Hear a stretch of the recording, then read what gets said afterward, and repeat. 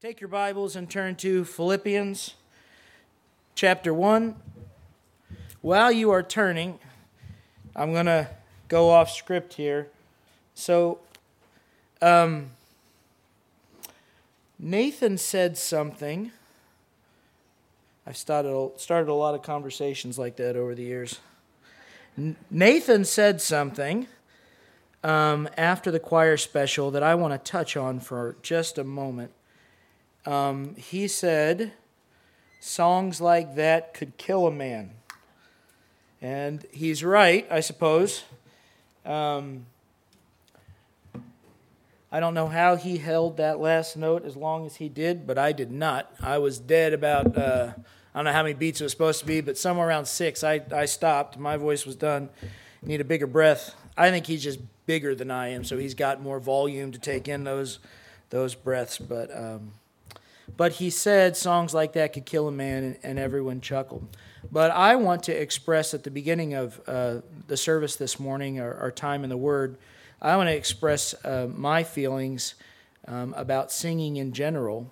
And I will tell you that songs like that are worth dying for. There are songs that are worth dying for. There are songs that are worth singing, regardless of the cost. My dad grew up in a fairly sizable Baptist church in Vandalia, Ohio. And he grew up kind of in and out of church. I think there was a time when they went for a little while when my grandfather was clearly not a believer. And then, they went when they were kids like a lot of people do. And then as they got to early teens, his dad, stopped coming and was not a part of it, had not really been much of a participant when they were going. And then something happened in my dad's late teenage years. His father got saved, truly gave his life to the Lord Jesus, and not just a profession of faith, but his life was genuinely changed and started to go back to church. And my dad, of course, heard, his dad's statements and everything, and okay. But the testimony that I remember from my father, and this is what stuck with me through the years, was he knew when his dad actually got saved because he could hear him singing in the worship service, and he'd never heard him sing before. And he said that his dad was not a very good singer. And he would be flat or in or out of the notes, and but it didn't seem to bother his father at all. A man who never sang in church was all of a sudden singing wholeheartedly in church, and of course that wasn't the only change. Pretty soon he was teaching a fifth grade Sunday school class. A man who had not expressed any great desire to be around children, period, was voluntarily sitting in and not doing much teaching, but assisting in a fifth grade class and bringing candy for the kids and trying to encourage them, and just a life undeniably changed. But my father, as a young man's first recollection of that, was that his dad would sing. Now, we don't live in a singing culture anymore. That might be a strange thing to hear, but there was a time not long ago, even in American culture, where singing was normal. At sporting events, on the job site, in cars, singing was normalized, and people sang. But we don't live in a culture like that anymore. We do live in a musical culture, but it's all performance. The music in our culture is all performance. We have television shows about, music competitions where people are performing, and it's all about judging the performance. How good was the song? How well was it sung? How was the rest of the appearance besides the song? And then I guess there are other shows where I presume, because I don't watch these, but I presume by the name of the show that it's kind of meant to, be just about the singing and not about or another, but it's all performance culture. And I don't really have one thing or another to say about that, except it doesn't much interest me. But I think as Christians, we need to have a conviction that the world's culture will not be our culture, and that we will not be a people sold out to the world's culture, or we will not have our behavioral patterns dictated so obviously to us by the culture of the world around us. And when we gather together to worship God, I don't care if it's the strangest thing in the world, literally. I don't care if the culture of this world thinks it is totally absurd. We need to be a culture that acknowledges our privilege in worshiping God in song, because He requires it. He requires worship from His people. He requires praise from His people. And I know that when you sing, there's always the question of, well, what's the performance going to be like? What's the person next to me going to hear? What's the person in front of me going to think? I'm telling you, you need to let that go, because we are singing for one person only, and it is not the person in front of you or behind you. And if I am going to be, this is easy for me to say in a sense, because I resolved this a long time ago. If I am going to be made fun of for singing as loudly as I can to worship God, I am okay with that. That is a sword I'm willing to die on. I will have the last laugh in that joke, because I have a heavenly Father. And I will sing wholeheartedly in the manliest voice that I can, even the high notes, the manliest voice I can, because I am a person of God. My allegiance lies here. And I don't care who knows it. I don't care if I get made fun of it. I will be a person who praises God. I don't care how ridiculous anybody else thinks it sounds or seems.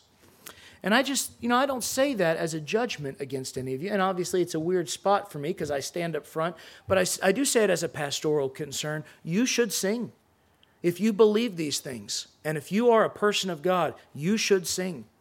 You should join with God's people and sing. And even if it sounds terrible, you should sing. So I say this as a encouragement, I hope, but also just to lay out what I think are the clear expectations of gathering together in worship. And I know it's a barrier. I'm not trying to humiliate anybody. I'm not trying to embarrass anybody. I'm not saying you should sing with a microphone up here on the stage. That's not what I'm saying. But you should sing to God. You should join in praise and not care what anyone else thinks. That's hard to do, right? But I would encourage you that we overcome things like that are difficult all the time in our lives. We don't have a choice. We overcome things like that all the time. Things that are awkward and uncomfortable at first, whether it's at work or in our families or in society. And it's just like, hey, it doesn't matter, man. You need to do this. Okay. So if that applies when I clock into work, it should apply when I serve the Lord and when I worship Him. So that's my off-script plea. Thank you, Nathan, for unwittingly providing me the segue into it. Again, no judgment from me. I'm not upset with anyone. I'm trying to encourage you. If you're going to get laughed at, or if you're going to feel uncomfortable, let it be getting laughed at or felt uncomfortable for publicly worshiping the one true living God. That's okay. All right, Philippians chapter 1. Today we're going to read more than half a verse, more than one verse. I'm sure many of you will be relieved that we are making progress finally in this book that I'm dragging my feet slowly around. I'm trying to make a whole career out of the book of Philippians, aren't I? But we are going to move through it just a little bit further today. Verses, brace yourselves, 8 through 11. Wow, I am really carving out sections here one by one. Philippians chapter 1, 8 through 11. But let's start by reading in verse 3 and then reading all the way through 11. Then we'll pick 5 different stopping points through verses 8 through 11. I know, it's always bad when I've got more stopping points than verses to cover, but we will persist together. Verse 3, Philippians chapter 1. I thank my God upon every remembrance of you, always in every prayer of mine, making request for you all with joy for your fellowship in the gospel, from the first day until now, being confident of this very thing, that he who has begun a good work in you will complete it until the day of Jesus Christ. Just as it is right for me to think this of you all, because I have you in my heart, inasmuch as both in my chains and in the defense and confirmation of the gospel, you all are partakers with me of grace. That's all covered ground. Now verse 8. For God is my witness, how greatly I long for you all with the affection of Jesus Christ. In this I pray, that your love may abound still more and more in knowledge and all discernment, that you may approve the things that are excellent, that you may be sincere and without offense till the day of Christ, being filled with the fruits of righteousness, which are by Jesus Christ, to the glory and praise of God. So, verses 8 through 11, we're going to pick some stopping points. The first thing I'll draw your attention to in verse 8 is something that stood out to me when I read the text. Notice how verse 8 begins. For God is my witness. Interesting to me that Paul would basically swear an oath in the chapter and verse here.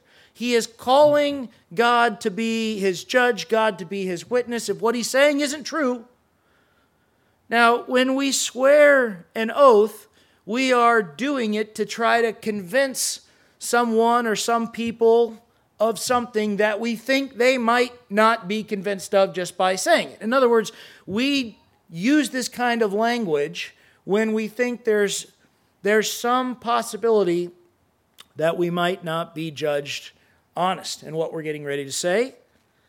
And does the Holy Spirit, who inspired the text, want us to witness in Paul his need to promise the Philippians that he missed them? I think that's interesting. In other words, Paul is writing a letter, and in the course of writing the letter, he writes, God is my witness, how greatly I long for you all with the affection of Jesus Christ. So the statement he's saying is, I greatly long to be with you. I greatly long for you all with the affection of Jesus. And before that, he makes the statement, God is my witness. Now, even though Paul is writing in his own words, we can't simply dismiss this as Paul writing in his own words. We believe the Bible is inspired by the Spirit of God, that what's in the Bible is in the Bible for a reason, that there's purpose in what's there. So this is not mere human language. Some of us talk this way. We'll say, I promise this, or I promise that, or I swear this, or I swear that. But that's not merely what's happening here. What this promise here is an indication to me that there is something in Paul's intentions and in his communication that God would have us bear witness to. And again, the promise is, I greatly long for you all with affection. What does the Holy Spirit of God expect us to recognize of this in the verse? And I would say, God knows that we are more fragile than we care to admit. In other words, Paul seems to be at least somewhat concerned, or at least interested in alleviating any concerns on the Philippians' part that maybe he doesn't really care about us. It had been a while since Paul had been to Philippi. Philippi, he didn't have the greatest experience there. Anyway, we read that in the book of Acts. They were not among the most prosperous of churches and places, if all the commentary and historical evidence is to be believed. There's even mention throughout the letter of how they gave so much, even though they themselves maybe were not the most prosperous of people. Is it possible that the Philippians might have doubted Paul's care for them? That they would have read this language from Paul, hey, I really, really wish I was with you guys, and heard that as, well, that's just a nice thing to say. You ever had that happen before in your life? Have you ever? Of course you have. You've had somebody say something to you that sounds like a nice thing to say. Hey, I really love you, or hey, I really miss you, or hey, let's get together sometime, or hey. But while you acknowledge that's a nice thing to say, internally, because you know what it is to be a man, you know what it is to be a woman, you know what it is to be flawed, and don't want to say the right thing even though you don't necessarily mean the right thing.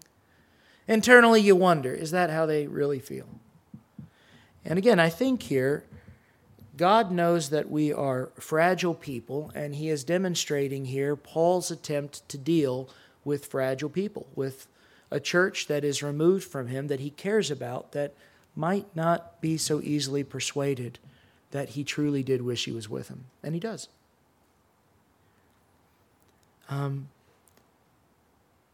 At least some part of Paul is uncertain that they will believe that. Take your Bibles and turn to 2 Corinthians. Just quickly here, we just want to read a few verses. This is not the only place we see this language from Paul. 2 Corinthians chapter 1, verse 23. Now, the context in the Corinthian church is a little different. Their situation is different.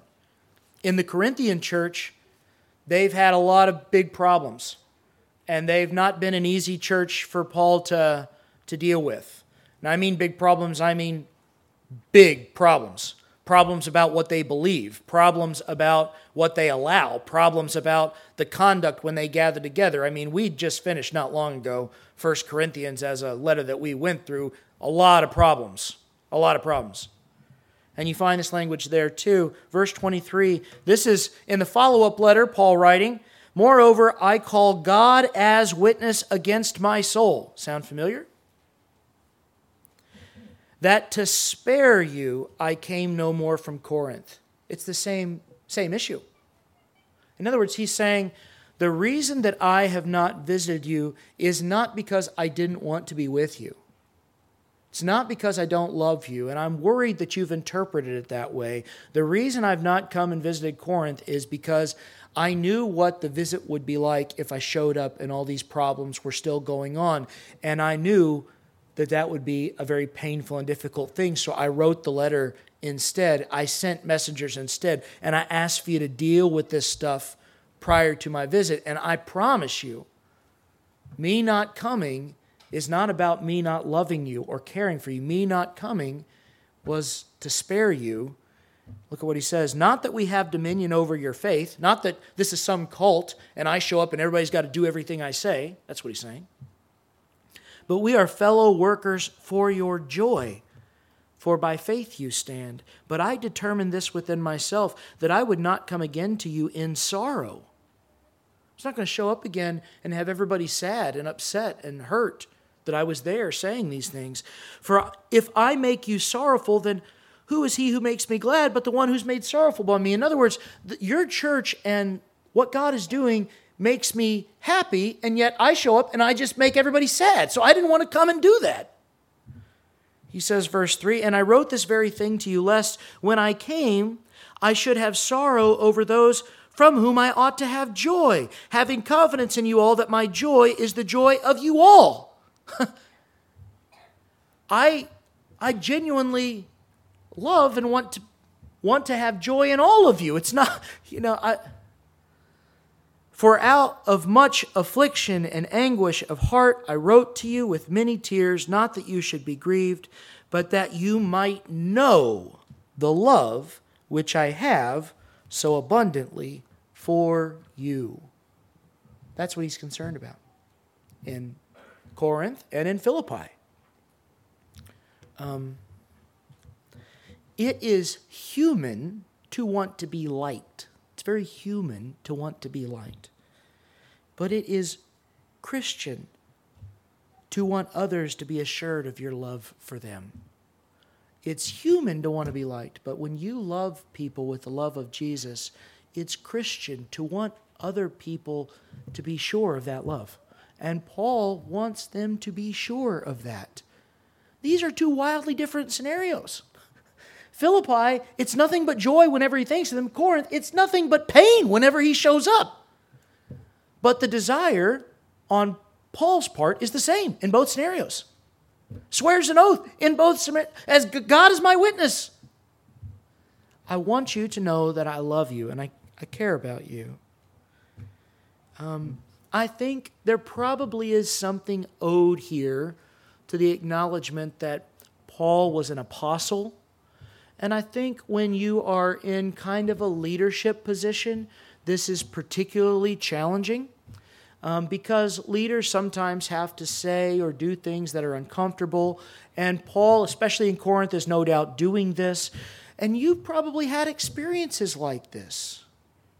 Whether you're a leader on a team or in an organization or in a business or even in your home, where you have to deal with difficult things and the realities of the world, even if you're not dealing with difficult things inside the unit, and things that you wish they didn't take you away. The realities of the world take you away from obligations and things that you wish they didn't take you away from. And so you're just not there sometimes to do everything that you wish you could do or say everything that you wish you could say. And I think those are the two scenarios in both of these letters. On one in Corinth, Paul's had to say some very difficult things about what's going on in the church unit. And in the other, he's just not there. The realities of his position have taken him away, and maybe there's a concern here that his absence is breeding the thought, well, maybe he doesn't care about us the same way that he cares about other places.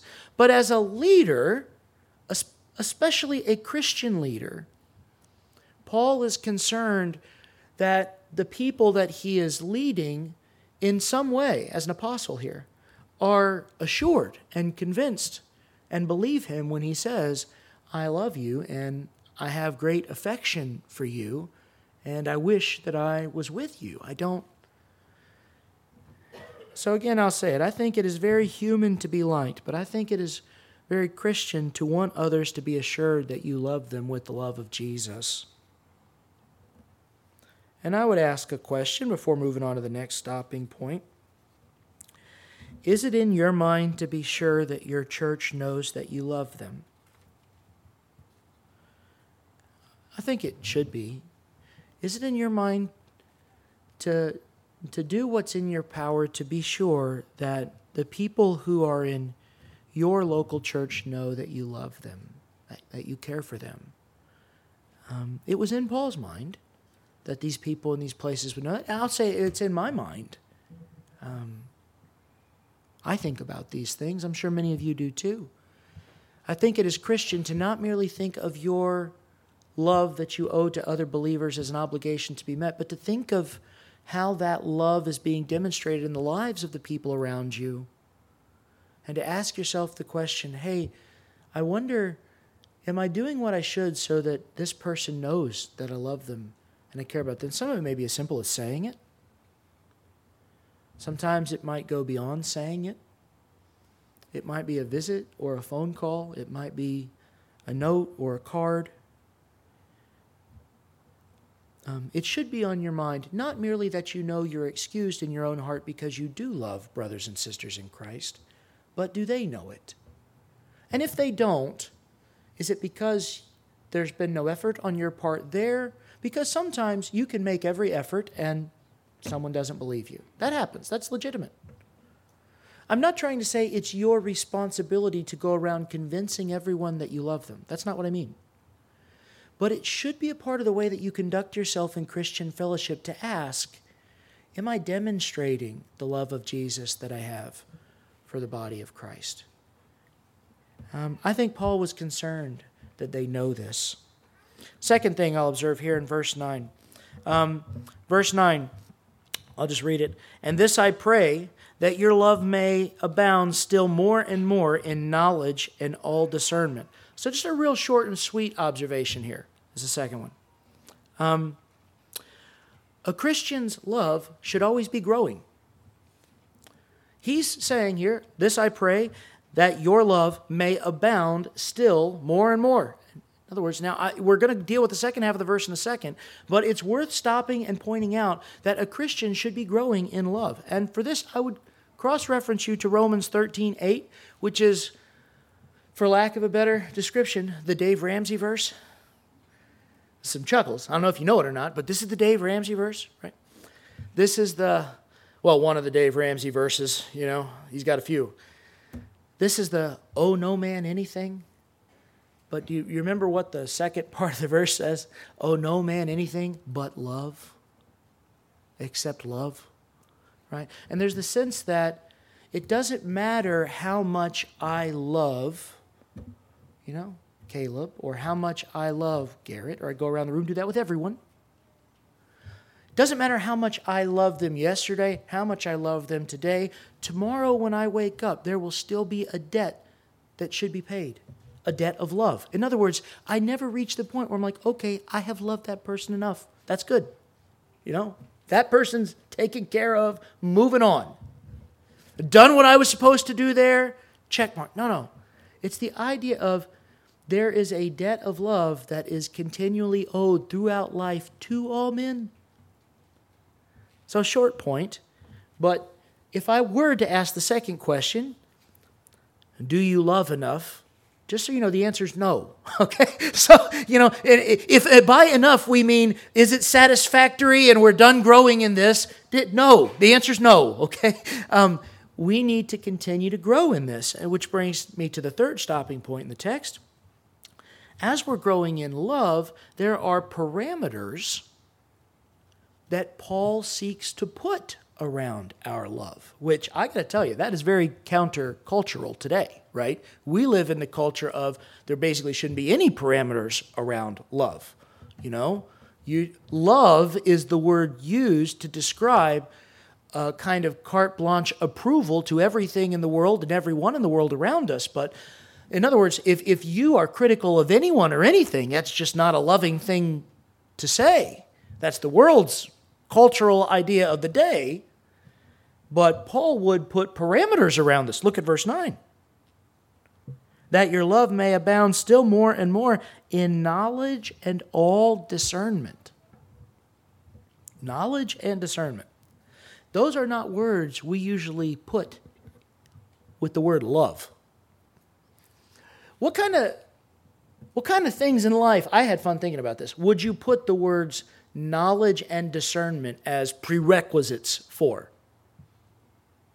What kind of areas in your life where if you were giving counsel to somebody, you would say, hey, when you get to this topic, when you get to this subject, make sure that you are dealing with it in knowledge and all discernment. We know what knowledge is, I think. Knowing. Discernment is the application of what we know to the situation that we're in. And usually,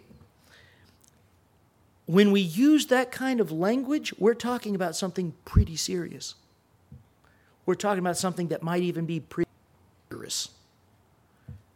For instance, how should you invest your money? With knowledge and all discernment. That's how you should invest your money. I don't think you should invest your money by just pulling up the stock ticker and spinning the Price is Right wheel on it. And it's just, which stock do I want? That one. That's the one. Whatever XIOW stands for, that's what I'm buying. When we talk about investing our money, because we know the implications of the future, we say, hey, knowledge and discernment are prerequisites. And a lot of us say, maybe I shouldn't even be the person making these decisions. I'm willing to actually pay a lot of money to have someone with knowledge who has exercised discernment help me out here, because what's a good fee for that? 1%, 2%? Because I don't know what I'm doing. How many of you have ever thought about investing before and said, I don't know what I'm doing? You sit through the presentation and you're like, yeah, this sounds good, but I don't know what I'm doing. How about when you choose a partner for the rest of your life? It should probably be a knowledge and all discernment kind of thing, right? Probably not just hey, she looks good.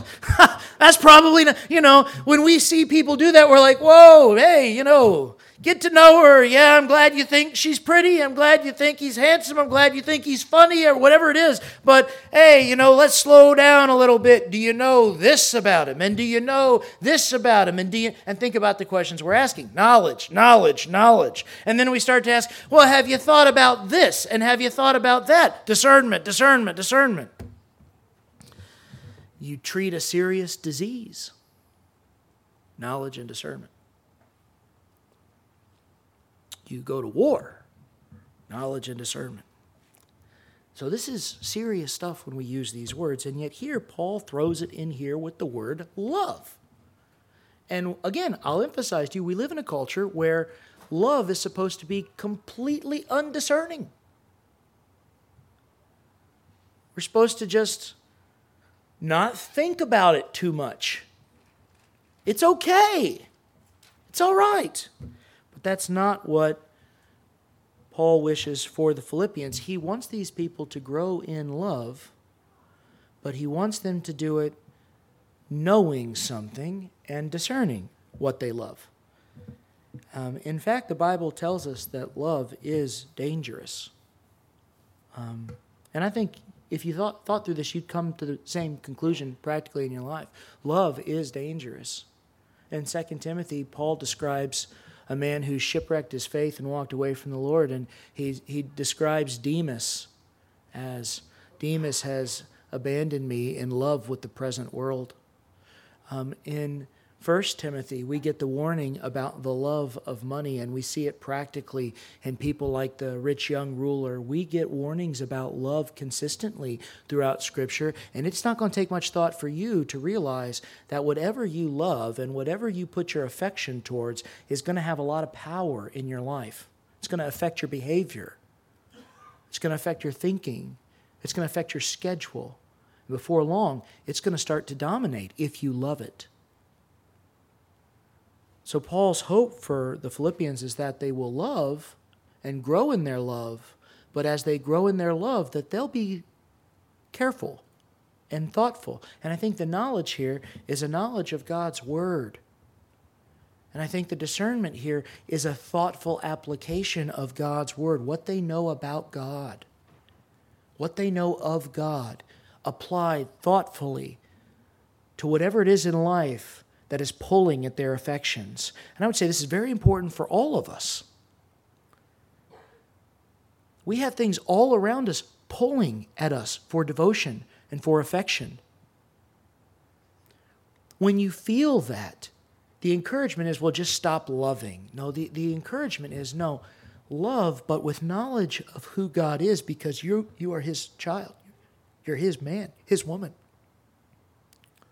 Know who God is and thoughtfully apply that to your passions, to your affections. And even in the relationships where it's right and proper to pour out your love, apply that pouring out of your love in someone's life thoughtfully and discerningly with knowledge. Fourth observation here in verse 10. That you may approve the things that are excellent, that you may be sincere and without offense until the day of Christ. And this is where we get the drawn out part of this here, that you may approve the things that are excellent. Excellent meaning worthy. Worthy. In other words, if you are not carefully, thoughtfully applying the Word of God to the affections and to the things in this world that are pulling at you for love and devotion, then you will love something that is not worthy of your love. You will devote yourself to something that is not excellent.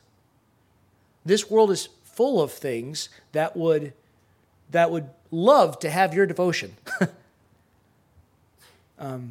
There are all kinds of people who would love for you to be a fan, an investor, a hobbyist, someone who fits their niche, their category of marketing. I was in California. I didn't write this down, but this is coming to mind now. I was in California earlier this summer, and I got dragged to a dinner because I was traveling with somebody, and he had a friend who lived out there, and a guy older than me, more established, and so he said, "Hey, will you come along?" And so he was meeting his friend's girlfriend who he was going to marry. I don't know if they were officially engaged or not, but anyway, they're meeting for the first time. So I'm just tagged along for this, and I'm like, okay, free meal. I got nothing better to do. I'm traveling in California. Okay, so I go along, and I'm just.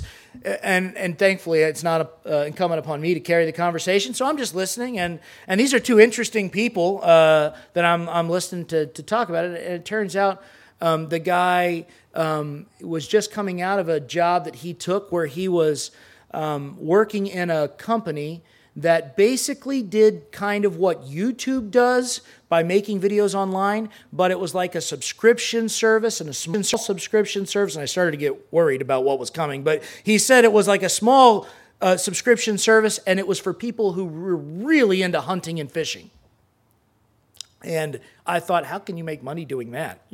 But that's me. If you didn't know, I'm not into hunting or fishing. I like to fish and basically just sit there and eat snacks while the thing floats around in the water. I'm not worried if I don't catch anything. It's still fine time for me. But apparently there are lots and lots of people who will pay lots and lots of money to see videos made by people you and I have never heard of before about hobbyist stuff, hunting and fishing. And his whole career was built upon trying to find those people, hobbyist hunters and fishermen. And I thought, wow, that's really, I just sat there and listened to him go on about this. And I thought, I can't believe that there was any money to be made in this whatsoever. But there was, because the world is full of people and things to fall in love with. It's full of it. And Paul is saying, you have to be careful. I want you to love, but I want you to love with the knowledge of who God is and what He's called you to. And I want you to love discerningly. And I want you to be careful, verse 10, that you approve things that are worthy of your love. That when you give yourself to something, that it's worthy of this effort, of this approval. So I'll ask you the question that I think Paul has in mind. What is worthy of your love? Yeah, I could ask, what do you love? But the real question that I have is it worthy of your love? And I'll warn you, this is something that's really easy to evaluate looking at somebody else. It's really hard to evaluate looking at yourself. It's really tough because when you look at somebody else, you see what they're spending their time on, what they're spending their money on, what they just talk to you about all the time when they see you. I mean, it just pours out of them. When someone loves something, it just kind of comes out of them, right? So it's easy to say, oh, well, I know what that person is. But that's not the tough question. What do you love? And is it worthy of that love and devotion that you've given it?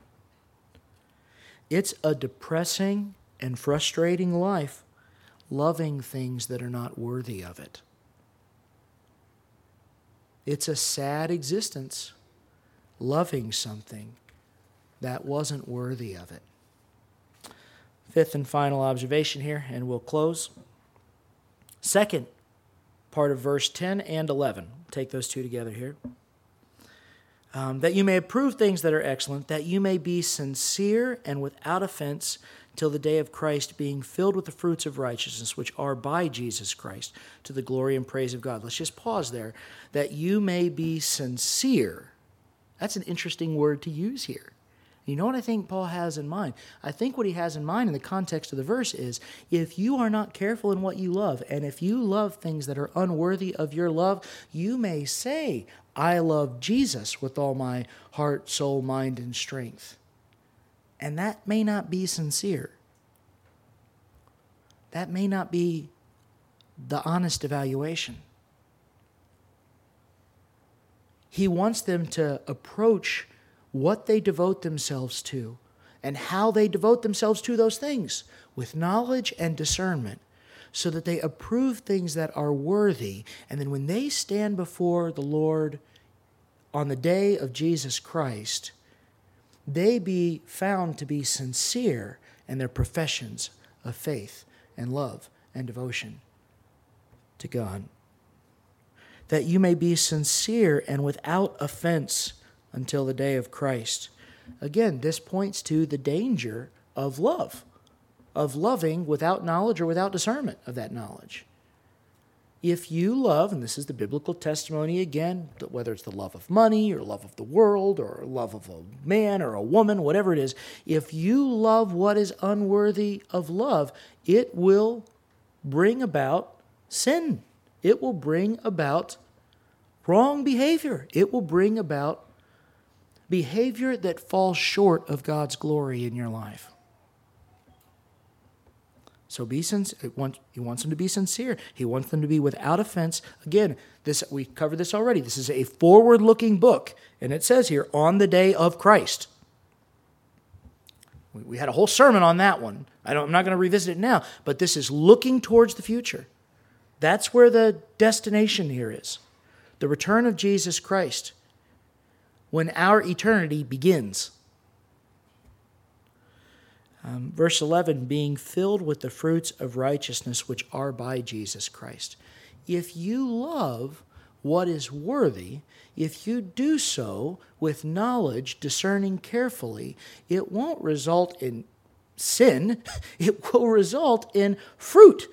And it will result in the good things that are accompanying righteousness in your life. So it will have a positive effect. You will see evidence of that. What you love will have a deterministic effect on how you live. Now, that should need no explanation whatsoever. What you love will have practical effect, undeniable practical effect on how you live your life. And if you love what is worthy of love, you'll experience the fruits of righteousness in your life. But if you love what is unworthy of love, you'll deal with sin. And it's a dangerous situation. You might have offense, as it's summarized here in this verse. And then the final part here. Being filled with the fruits of righteousness which are by Jesus Christ to the glory and praise of, and this is where you can always, if you ever want to do personal evaluation, this is where you can always do the fill in the blank, right here. To the glory and praise of what? Of Reggie? Of something else? The end. Why are you doing? What is the end positive result of whatever your efforts are flowing to?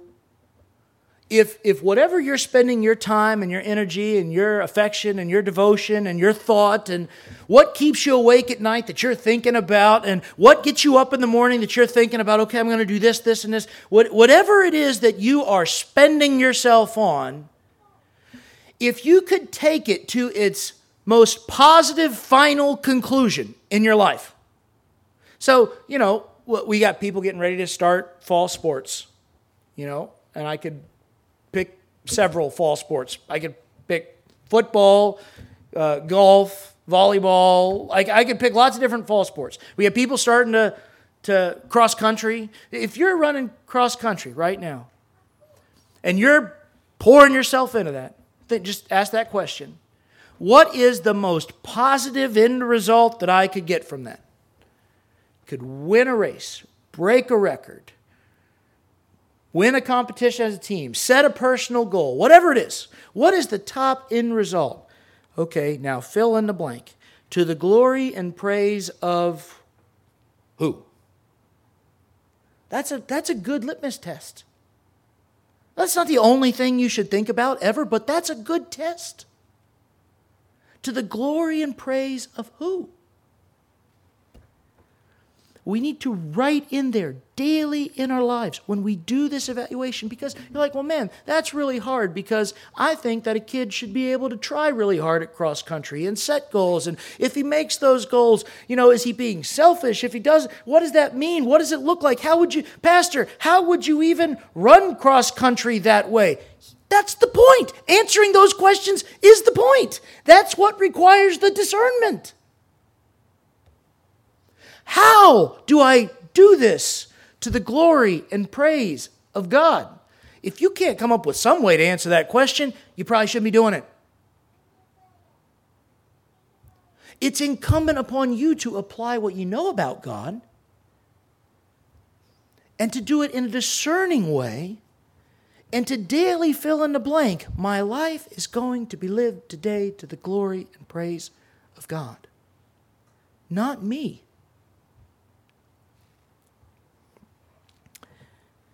The Westminster Catechism, what is the chief end of man?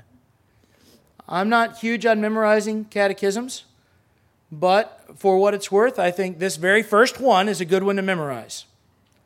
What is the chief end of man? What is man's chief or principal or top priority? What is the purpose of man? Have you ever tried to answer that question before?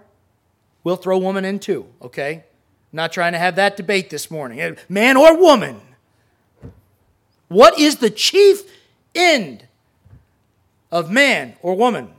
The Westminster Catechism replies back, to glorify God and to enjoy Him forever. It's funny how life brings opportunities to speak to that. I was walking in from lunch. Tony and I went out to lunch on Friday. Walking in from lunch back into the warehouse. Right now, we've got 30 temporary employees in the warehouse. I mean, it's pretty crazy right now. And I'm walking in and I'm walking up the steps and I see a couple employees surrounded by a whole bunch of people I've never seen before in my life. And I'm walking in and I'm saying, hello, guys. Yeah, this is a scary looking group and how you doing? And just talking, small talk, and doing what I'm trying to do at work, which is, help people smile and can get to the day. I don't have to boss them around so much anymore, so I just get to try to smile and move on through the day with them. And I get into the building and I think, okay, they seem okay, happy at lunch. None of them seem like they're miserable or ready to get in a fist fight or anything. That sounds like good. So I walk into the warehouse and someone follows me and says, hey.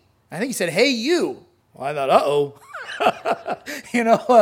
I don't know what's coming. I turn around, and it's this gentleman, and he said, I have a question for you. And I'm thinking, all right, what do I remember about benefits and hiring dates and everything else? And he said, somebody told me that you're a pastor. And I said, oh, it's going to be one of those conversations.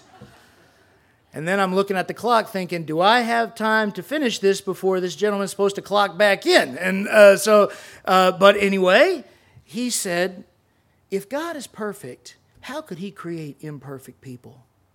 Now, I was ready for that one. I've answered that question before. So, I was ready. And we dove right into it, and I gave him I thought was a very clear, simple answer. And he did. He said, that's the best answer I've heard. And he's talking to me about it, and I'm feeling pretty good about myself. And then he said, but what is, perfect? What is a perfect man? And I said, well, and Westminster, I said, when God created Adam and Eve, I can tell you what purpose God had in creating him. He created Adam and Eve to glorify Him and to enjoy Him forever. And in the Bible, we read about God walking in the garden with Adam, and they had fellowship. Adam knew his Creator. The Creator knew Adam. And we just rolled straight into this. It just rolled right through. If we say, what is the purpose of your life? It's through Jesus to be adopted into the family of God and then to experience this relationship that God had in the beginning with His creation, whereby we glorify God with what we do with the works of our hands and we enjoy Him. I know to some of you that sounds so pie in the sky, idealistic Christianity. How could I enjoy God? You can. I enjoy God. I don't always enjoy the things involved with serving Him. Some of them are difficult and painful, but I enjoy God. That's why I sing to God. That's why I serve God. I enjoy Him. C.S. Lewis has a great quote, and I'll end with this one. He said, if we find ourselves with a desire that nothing in this world can satisfy, the most probable explanation is that we were made for another world. And we were made for a world where we have fellowship with our Creator, where we're not dealing with sin, and we're not dealing with death, and we're not dealing with failure. And as Christians now in this world, I can enjoy my Creator as I look forward to the return of Jesus Christ. I can glorify God who has adopted me into his family and will bring me into fellowship with him forever and ever. What is your chief goal in life? Wouldn't it be so much more simpler if you could just state, you know what? My goal is to glorify God however he lets me, whatever he's called me to, and to just enjoy him. So I love with discernment. I give myself to things thoughtfully because, again, my goal is to glorify him, to know what he has said, and to live my life in a way that glorifies him and to enjoy fellowship with him. That seems like a much more freeing goal, a much more burdensome, free way of living. That almost sounds like Jesus. Come to me, all of you who are weary and heavy laden, for my yoke is easy, my burden is light, and you will find rest for your soul. That's a better way to live. Let's close with a word of prayer. Father, now as we come before you, my prayer is that there are new Christians among us, that on the heels of last week there are people who have taken the initial steps down the road of placing their faith in you and surrendering the controls of their life to you and honoring you. That's my prayer, Father, by faith that your Holy Spirit is working and that there are new Christians here. They may not even call themselves Christians yet, but their faith in you has begun to sprout, and like a plant growing in a field, they're growing even before they're identified as what they are. And I pray, Father, that messages like this will come to the hearts of new Christians and seasoned veterans, and that we'll be thoughtful about what we do with the hours in the day, that we'll have a mindset and approach to life that will free us from many of the enslaving mindsets that are in the world around us, that for us, we will know only fellowship and a life directed by you, that will enjoy your presence, trust you, lean not on our own understandings, and allow you to direct. It's in Jesus' name that I pray. Amen.